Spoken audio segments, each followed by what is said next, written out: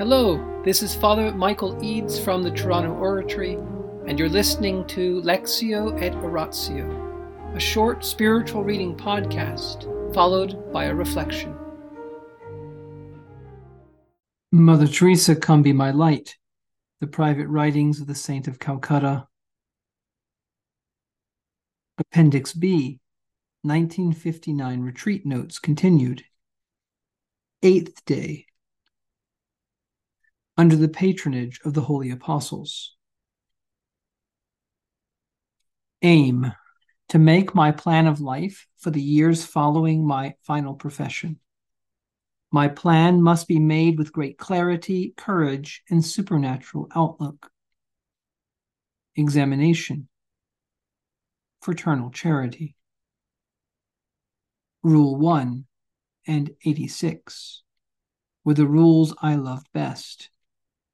My heart and soul were in it, but now nothing. First, do I observe my rules 86 and 87? Do I love each of my sisters with an intense love, without being concerned at all about nationality or social standing? Mother writes, before there was so much love and real tenderness for the sisters and the people. Now, I feel my heart is made of stone. Second, Rule 104. Do I try to make the children I teach happy?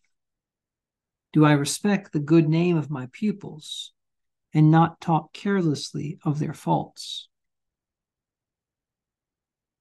3. Rule 106. In what spirit do I visit and look after the sick? Am I an angel of comfort and consolation? Mother answers, sometimes I am even harsh. 4th, Rule 112, my care for the dying. 5th, Rule 120, my love for the poor. Does Christ radiate and live his life in me in the slums? Rule 86. 6th, Rule 125, supernatural outlook in my work, seeing Jesus in all strangers. Do I seek to encourage my sisters, making them happy? Mother answers in all caps, yes. Do I consider myself as their servant in Christ? Mother writes, no, a mother. Do I accept the unavoidable little difficulties of community life patiently, forgivingly, with a sense of proportion and a sense of humor? Am I charitable to my superiors, seeking by my behavior to lighten their burden, defending rather than criticizing their decisions?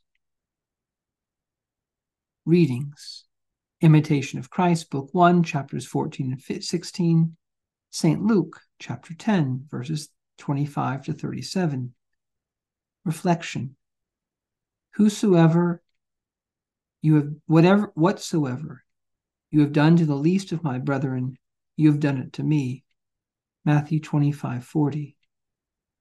Mother notes, in 1942, I think it was on this day that I bound myself to God under pain of mortal sin, not to refuse him anything.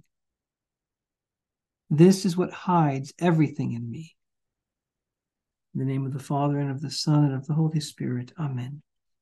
Angels of God, our guardians dear, to whom God's love commits us here, ever this day be at our side, to light and guard, to rule and guide. Amen. O Sacred Heart of Jesus, Teacher of teachers, have mercy on us. Saint Philip Neri, gentle guide of youth, patron of thy own, vessel of the Holy Ghost, pray for us. In the name of the Father, and of the Son, and of the Holy Spirit. Amen. What happened to day 7? We had day 6, now we have day 8 of the retreat. Well, the notes for day 7 were lost somehow. So we have this gap. And on day 8, however, which our minds are drawn to because of the missing day, we have this incredible revelation. The revelation of Mother Teresa's private vow. This binding of herself to God under pain of mortal sin, to refuse him nothing. Why did she do that? Well, we saw from the beginning of this book a discussion of that question. But part of the answer goes something like this. The more we love someone, the more we seek to be definitive.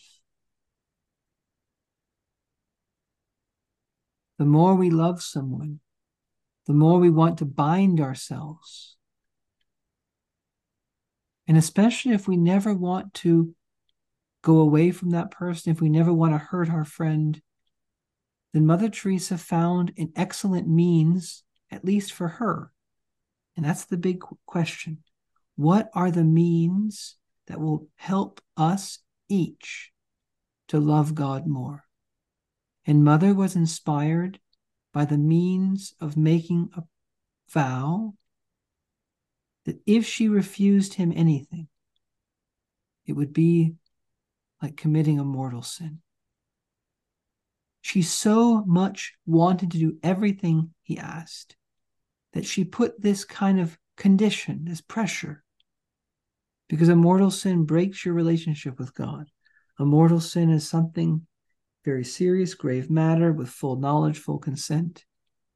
And Mother Teresa was basically telling God she wanted to raise up every little matter into something grave, into something serious. Why? Because she wanted to love him, because she wanted to please him in everything. And she thought this would help her. This would motivate her. This would strengthen her will. And notice what she says later on. She says that her heart, this is in 59, so 17 years later, in 1959, she says that there was a lot of tenderness. There was so much love for the sisters and the people. But now she feels like her heart is of stone. And why is that important for this private vow? Because now, in 59, she's living the vow.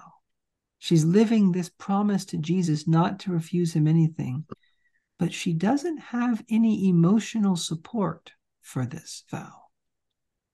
She doesn't feel anything that helps her to keep it. She feels nothing except that this is what Jesus wants.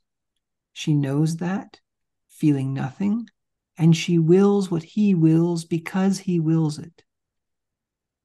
Our Lord was drawing her to the perfection of divine love. It was his good pleasure, his will, that dominated in her life.